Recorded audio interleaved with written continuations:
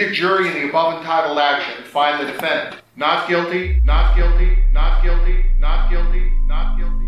For over 20 years, I've helped the wrongfully accused prove their innocence. When someone doesn't have the resources, that freight train of injustice will run them down. Learn how we can help fight for your freedom at Credine.com. Today we're talking about the truth behind prison reform. Earlier this week, a group of pastors met with President Trump to talk about prison reform. However, ladies and gentlemen, with all the agendas in place, the president is one person. Truthfully, that doesn't control anything. If you look at the politicians, the career politicians, if the president has term limits of 8 years maximum, all politicians should have a maximum term limit of 8 years. It's just common sense. You cannot have career politicians because we get into the mess we're in now. Politicians are bought by major companies and they're owed favors down the road. If you have one entity and you're in there for life, you're going to give them back some favors. You're going to, anytime the phone rings, you're going to answer it. Let's look at what's really going on with prison reform. The prisoners for profit agenda is alive and well. I've said it before.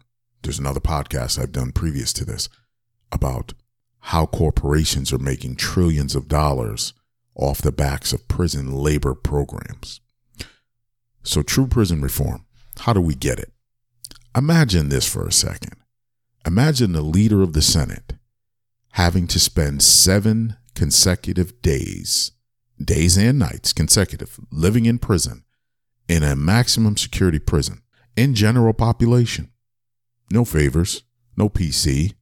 You got to live in general population for 7 days to see what it's like to be wrongfully convicted and to stay in there and to go through these prison programs, the prison work programs, and see what it's all about. I guarantee the day he or she gets out, prison reform will take place. Think about that. People do not understand if they've never been through it. The best leaders are the ones that have gone through it.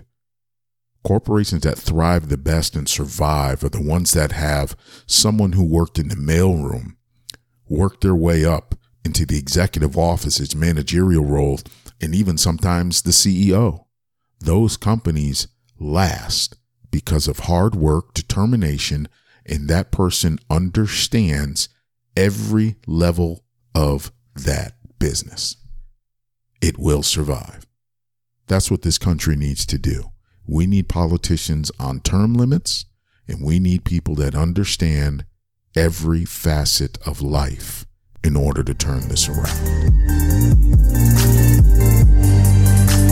You want answers? I think I'm entitled. You want answers? I want the truth! You can't handle the truth! The truth! The truth! The truth! The truth! The truth! The truth!